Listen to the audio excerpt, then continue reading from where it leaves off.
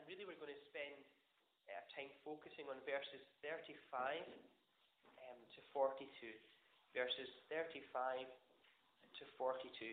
We read the section before and the section after because it helps fill in the context for us. I'm sure many of us can remember the Commonwealth Games that were held last year now in Glasgow. And even if you didn't get a chance to visit the Games or participate in the war for the tickets, I'm sure you heard about them on TV, or you perhaps saw them, or perhaps read about them in the newspaper.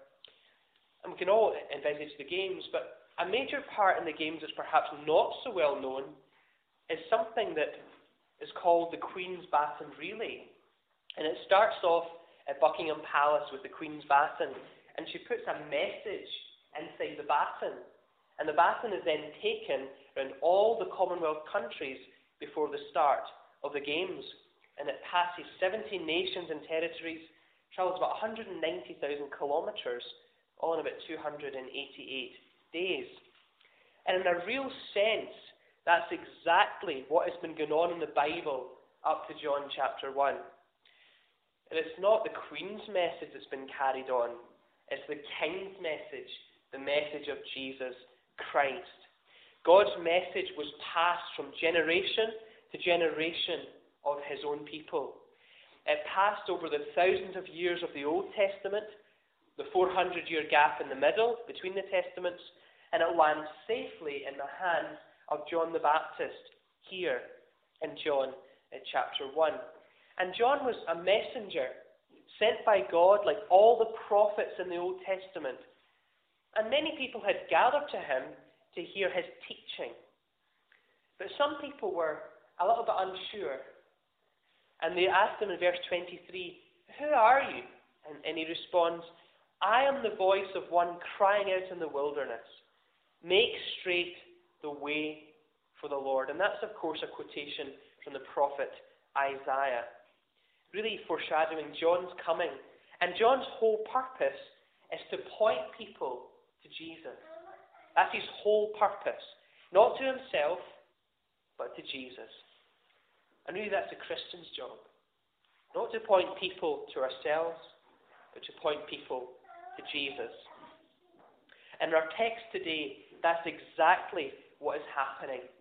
John, as it were, passing the baton on to Jesus. Now Jesus is here. All the preparation done for Jesus' public ministry has happened, and now Jesus is taking this message out himself.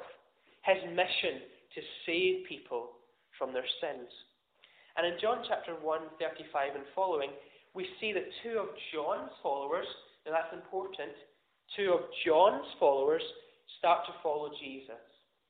So they stop following John and they start following Jesus.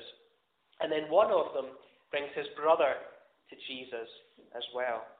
Now I wondered if you noticed as we're reading through, I have in my notes here 5, but there are actually 6 names or titles given for Jesus in these verses. In verse 36, he's called the Lamb of God. In verse 38, he's called Rabbi, which means teacher. In verse 41, he's called the Messiah or Christ. In verse 49, he's called the Son of God. In verse 49 again, he's called the Son of Israel. And in the same verse, he's called the Son of Man. Now, I would love to consider all 6 of those titles with you today, but time only permits us to consider the first 3. So we'll look at Jesus being the Lamb, the Teacher, and the Messiah in these verses. The Lamb, the Teacher, and the Messiah. So let's look at, first of all, the Lamb of God in verses 35 to 37. In verse 35, we're told that it's the next day, John was there again with 2 of his disciples.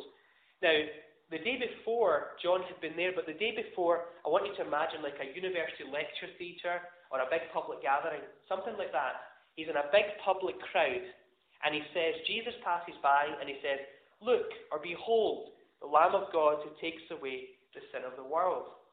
But the next day, the day that we're considering, it's more like a private tutorial. It's just the 3 people standing together, John and these 2 disciples. So it's a private tutorial. But what do we notice we notice that the message is exactly the same. Behold, the Lamb of God who takes away the sin of the world in verse 29. And in verse 35, it's a slightly shortened form. Look, the Lamb of God. But they would have remembered the previous day's teaching. The essence of it is exactly the same. The teaching is the same. And it's all pointing towards Jesus Christ. And everything that John sought to do the day before, and on this day with his disciples, was like an arrow pointing towards Jesus.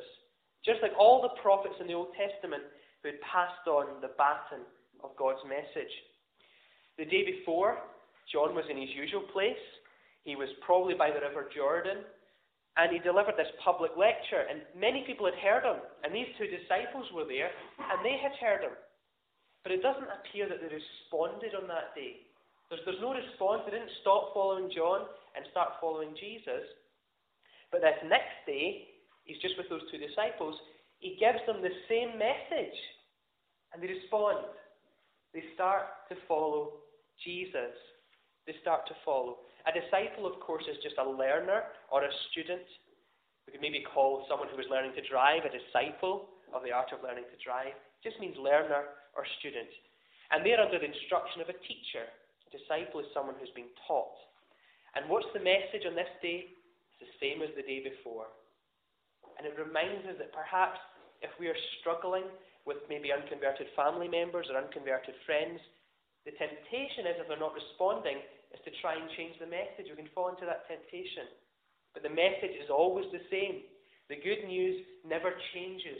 The Word of God never changes. This is our authority. This is our standard. Everything that we do in our Christian lives must have a mandate in the Word of God.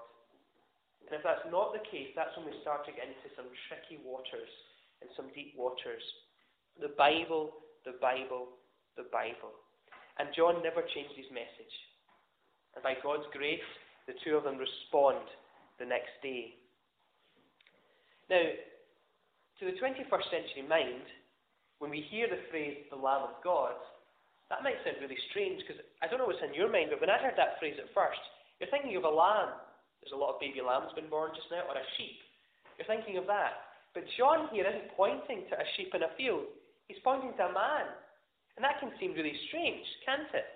But if you were a Jew, like these two disciples, it wouldn't have seemed all that strange to you, like it might seem to us today. Because if you were a Jew, you'd be steeped in the Old Testament, Genesis to Malachi. And it would have made a lot of sense to you.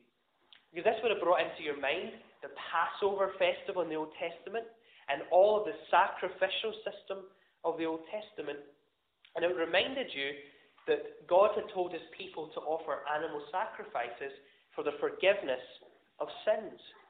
And really the purpose why God set up that system was to teach the Jews three very important lessons that we can still benefit from today. The first reason why it was set up was to teach them that the punishment of sin is always death. The punishment of sin is always death. And what is sin? Well, there's many different definitions, but if you take the middle letter, which is I, and you keep on repeating it, I, or me, in essence that's what sin does. It puts us at the center of the universe and God somewhere far away. That's the essence of what sin is. And if we had a throne in our own hearts, sin would crown us and put us there, and God somewhere far away. And this is our rebellion against God, and the consequence for that is death. The second lesson was that forgiveness is costly. Forgiveness is very costly. The sacrificed animal was given over, and of course they couldn't get it back. It was given over and it had to be stayed with the priest who was doing the sacrifice. And if the animal belonged to the person who committed the sin, there is a giving up of something. Something must be given up. So the forgiveness of sins comes with a price that must be paid. And the final lesson was that without the shedding of blood, there is no forgiveness of sins. The book of Hebrews makes that very clear regarding the Old Testament. The offended party had to offer the animal's life in their own place. But here, John is saying, right, all that's in our minds, but what does that point to? And remember, John's standing saying, look, the Lamb of God. And it points to the fact that the blood of bulls, the blood of goats and lambs could never, ever pay the price for human sin against God. All these things were like looking through the narrow end of a telescope with Jesus Christ in view, or a magnifying glass with Jesus Christ being pointed to. They were pointing to him as the Lamb of God, because he was going to be the one who would be the sacrifice for human sin. He was going to be the one who would take the place of man on Calvary's cross and pay the very costly price of his own life and his own blood so that we could be forgiven. And the question is, what will these followers of John do? They've heard the message again. Maybe you've heard the message more than once. But the question here is, what will they do? The day before they hadn't responded, but in verse 37 we're told they followed Jesus. They followed Jesus. Pure and simple. They followed. And we've all got a sense of what it means to follow. If you are following another car, perhaps in a car convoy going a trip, if you're behind, you take the turns that the car in front takes, if you're following them. If the children play a game of follow my leader, all the children at the back copy the person at the front and take the turns that they take and do the things that they do. And that's the essence of what it means to follow Jesus. You do what he says. You trust him. You live your life under his lordship. Pure and simple. But the sense here is that it's not just a follow my leader stops after maybe 10 minutes or so, doesn't it? The car convoy stops when you get to your destination. Not here. It's a lifetime following of Jesus Christ. And really, in a sense, it never stops even when we get to heaven. It's always following him every step of the way. And it's a resolute following. It's a strong decision to follow him that never stops. It's a continuous action. And they respond. And really, in a sense, the Lamb of God, perhaps you're thinking it's a bit more evangelistic, and it really is an evangelistic message in that sense. But not if you think of it for the Christian as well. This is our foundation, as I was saying to the children. A Christian said to me recently, I've got past the gospel. I've got past it. It's a terrible thing. We never get past the gospel. It's our foundation. It's where we're rooted in. It's where we're established in. And if you're ever struggling in the Christian life, that's where you go back to. You go back to the fact that he died in your place on the cross. As one of the hymns sums it up, my sin, oh the bliss of that glorious thought, my sin, not in part but the whole, was nailed to his cross, and I bear it no more. Praise the Lord, O my soul. You go back to him, even when you've messed up and you've sinned. You remember that you stand in his completed work. You stand. One of the professors was praying for us in college recently. They want you to do well in your exams, but even if you don't, your standing with God never changes, even though you fail your exams. It never changes. You still stand in him. And even as we fail as Christians, we go back to this foundation and remember what our Saviour has done. It's never about our works. It's always about him. And then, how does Jesus respond to these two followers? Well, he responds as a teacher in verses 38 and 39. They start to follow, but the sense is that they're a bit tentative in following, so they're holding their distance. Jesus is a wee bit further on, and they're starting to follow, and he's got his back to them. But then eventually he turns round. They had been drawn to Jesus by John the Baptist's testimony, but now they go to Christ himself and inquire of him. And perhaps a friend or a Christian that you know has brought you here today for the first time, and they've been telling you about Jesus, and that's a wonderful and amazing thing, and we should do more of it. But there has to be a time when you move past that person and get to the reality, Jesus Christ himself. Our job as Christians is not to make people dependent on us, but to get them to Jesus. Always point them to Jesus. And In essence, that's the work of a pastor. You come alongside someone, always with the intention of getting them to Jesus. They should never become dependent on us, but going to Jesus and trusting in Him. A Christian needs to point to Jesus. You cannot be like the person standing in Edinburgh recently who was holding up a massive sign, student lunches, student buffet, 20% discount. So you take out your student card and you follow the sign. You go all the way round the Royal Mile. You can't find the restaurant. So you go back to the sign, you try and follow it again. No, you can't find it. And you realise that the person holding the sign is pointing in the wrong direction. The restaurant is behind him. A Christian cannot be like that. We're pointing to Jesus all the time, every step of the way. And that's exactly that's what John was doing, and these disciples start to follow Jesus. And, if I had just stood and looked at that sign and said, that's a fantastic deal, isn't it? A student lunch with my student card, 20% off. I could stand and admire that sign all day. It would never fill my tummy, would it? If I never went and got it. It's the same with Christ. He can be offered, but if you never accept Him, you never partake of any of the benefits that come from the gospel. You have to accept. You have to accept. And that's exactly what these two disciples do. They go to Jesus, and He turns around and says to them, what do you want? What do you want? And He's really acting as teacher here. In places in the Gospels, Jesus always asks questions of His followers to teach them something. It might sound a simple enough question. What do you want? It sounds like something that a parent might say to a child, or a friend might say to another friend. What do you want? And it is a simple question. But Jesus is asking that to unveil a deeper meaning, as always. There's always an undercurrent. And the deeper meaning here is that He's really testing the motives of these disciples' hearts. And really, He's really asking the question, in other words, why do you want to follow me? That's really the undercurrent here. And perhaps curiosity has brought you here today to find out more about Jesus, and that's wonderful. But why are you seeking Jesus? What's your reason for seeking Him? It can't be for wealth and health and prosperity.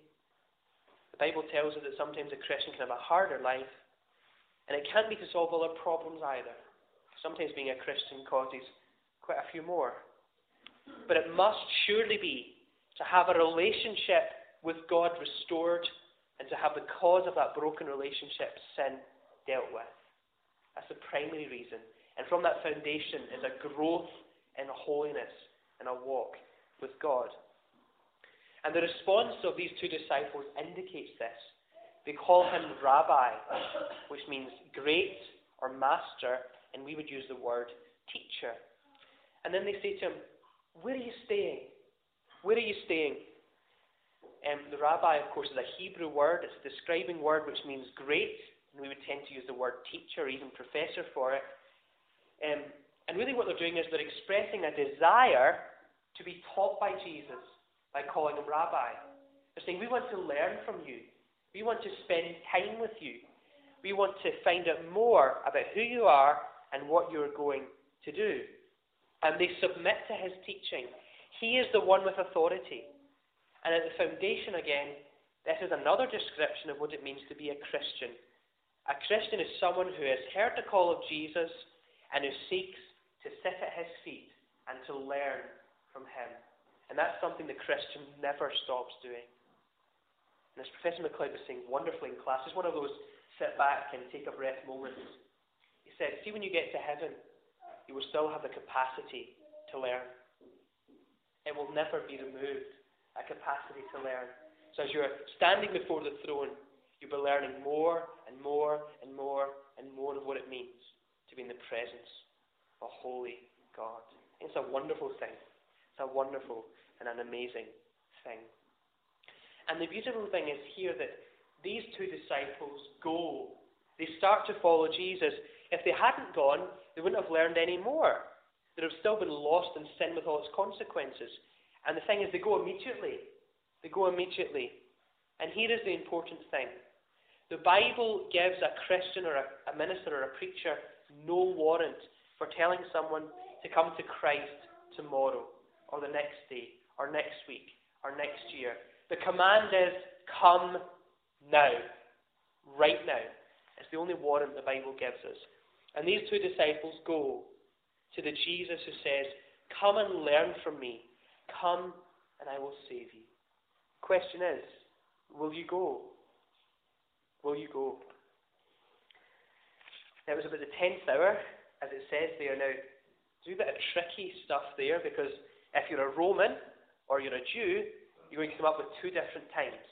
Because the Romans counted their days from 12 to 12, just like we tend to do.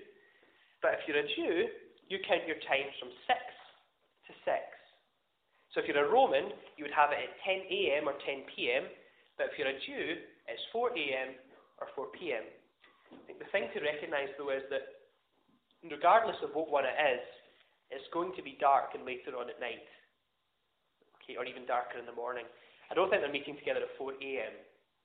So I think it's going to be darker, and that's the essence of it. They're meeting and they're saying to Jesus, the day's getting short, we want to spend time with you. In other words, we want to have a good, long talk with you. When was the last time that we had a good, long talk with Jesus Christ? When was the last time we spent time with him in his presence, learning from him? Learning. But there's almost a sense of disappointment here, though, just at this point, because we are not told what Jesus said to these disciples. That remains silent. The Bible's not, it doesn't open it up for us. But there's a clue in the next 3 verses. One calls Jesus the Messiah, and really Jesus must have shown them this and demonstrated it to them. So he must have said something about him being the Messiah to them. And verses 40 to 42. And in verse 40, one of the disciples is finally named. We haven't heard his name up to this point, but now we're told his name is Andrew, Simon Peter's brother. Now, who was Andrew? And he's one of those disciples that we don't know an awful lot about. But we're told that he's from the town of Bethsaida, which is to the north of Israel, and it means house of fishing. So you probably guessed Andrew was a fisherman. That's what he did for a job. Not a very lucrative job in those times, quite a poor job, but it reminds us that Jesus Christ is not just for the rich. He's not just for the middling sorts. The gospel goes out to absolutely everyone without any discrimination on our part. Our job is not to decide who the gospel is for. It goes out to everyone, and by God's grace, he chooses whom he will save. Our job is to take it to everyone. Now, who is the other disciple? There's a lot of theological tomes been written on that very question. We could debate it later on, but it's John.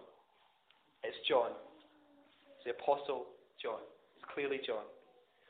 And in verse 40, we have a wonderful summary of the good news of Jesus. They heard and they followed. They heard and they followed. And the gospel is so simple. It's so simple that a child can understand it, a teenager can understand it, an adult can understand it, someone older can understand it. The gospel is that simple. Sometimes we complicate it by adding other things in. Like we might say to someone who has an addiction, get yourself cleaned up and then you can come to Jesus. No. Jesus comes first. You go to him first, and he does the cleaning up. And it can happen so subtly in many different churches where there's almost like an atmosphere put on. You need to do something in order to come. They can come in subtly. But no, the call is come to Christ. Come to him, the Messiah.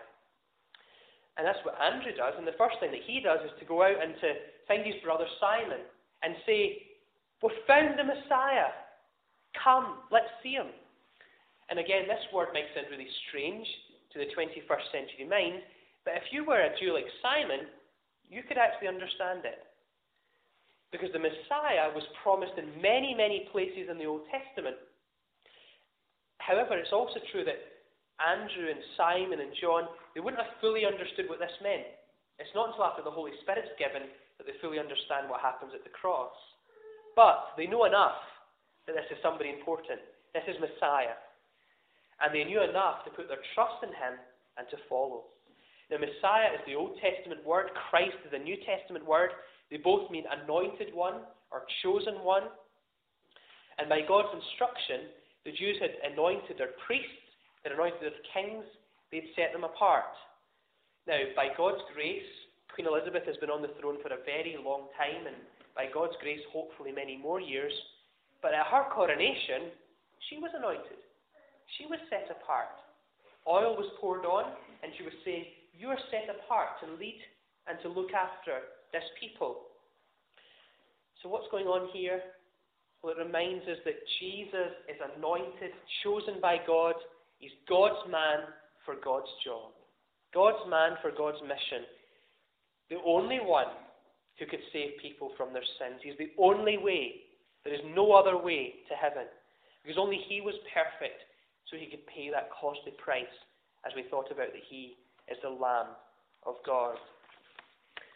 Now, there's something strange happens here, though, because Simon comes to Jesus, and if we were greeting people, what would we do? We would probably extend our hands and do a handshake, wouldn't we? That's our standard form of greeting, or perhaps you might give someone a hug or something like that. Jesus changes this man's name. If I walked in and said, your name is Jonathan or whatever, and I said, I'm going to change it to Bert or something, you would find that really strange, wouldn't you? That's strange. That's exactly what Jesus does. He changes this man's name. He says, your name is Simon. I'm going to change it to Cephas or Peter, which means rock. Which means rock. And then God, again, if you were a Jew, not strange, God often did this in many places in the Old Testament. You remember Abram was changed to Abraham. Jacob is changed to Israel. And there are different other examples as well. But if you were to read on the rest of John's Gospel and into the book of Acts, I don't think you would describe Peter as rock solid. He fell away from Jesus. He denied Jesus. It's almost like he's standing on sinking sand. So why does Jesus call him rock? Well, it's because his status is being changed. When you believe in Jesus, it's not that you stop being a sinner. You'll be a sinner all the way to heaven, but you're counted as if you had never sinned. Your status has changed. And Simon Peter's status had changed. In Christ, he was a rock. Even despite his failings and his weaknesses, God loved him in despite of those things. And if you remember Simon Peter standing at Pentecost, boldly proclaiming of his Lord and Saviour Jesus, and over 3,000 people were brought into the kingdom on that day. He stood and testified to Jesus. He was engrafted in to Christ. Because it's not about changing before we come to Christ. Christ is the one who does the changing. And that's so important to remember.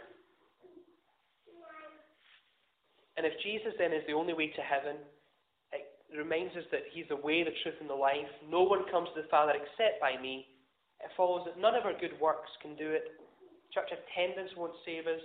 Saying lots of prayers won't save us. But having faith in the Lamb of God who takes away the sin of the world will.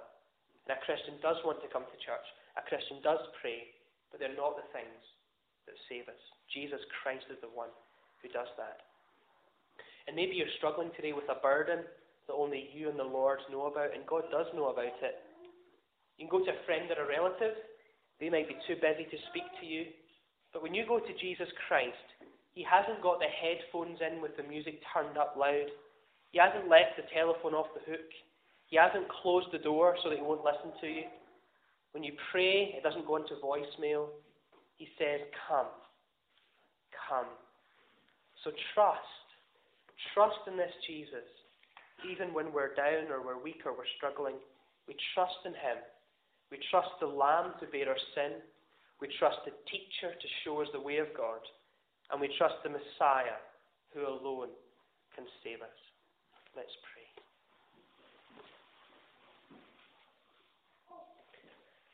Heavenly Father, we thank you so much that Jesus is the Lamb, the teacher, and the Messiah. We know that He's so many other things beside these, but we thank you for these three. We thank you that He's the Lamb who bore the sin of the world, that all who believe and trust in Him have this removed. Such a blessing. And Father, we thank you that He is the teacher. Help us to come before him humbly and to want to sit and learn at his feet. And we thank you that he's the Messiah, the only way, the only chosen one to do this job. Help us never to forget to proclaim that wonderful news that there is one way to heaven. There's one person who can get us there, and that's Jesus Christ. Help us to hold on to these wonderful and precious truths. In Jesus' name we pray.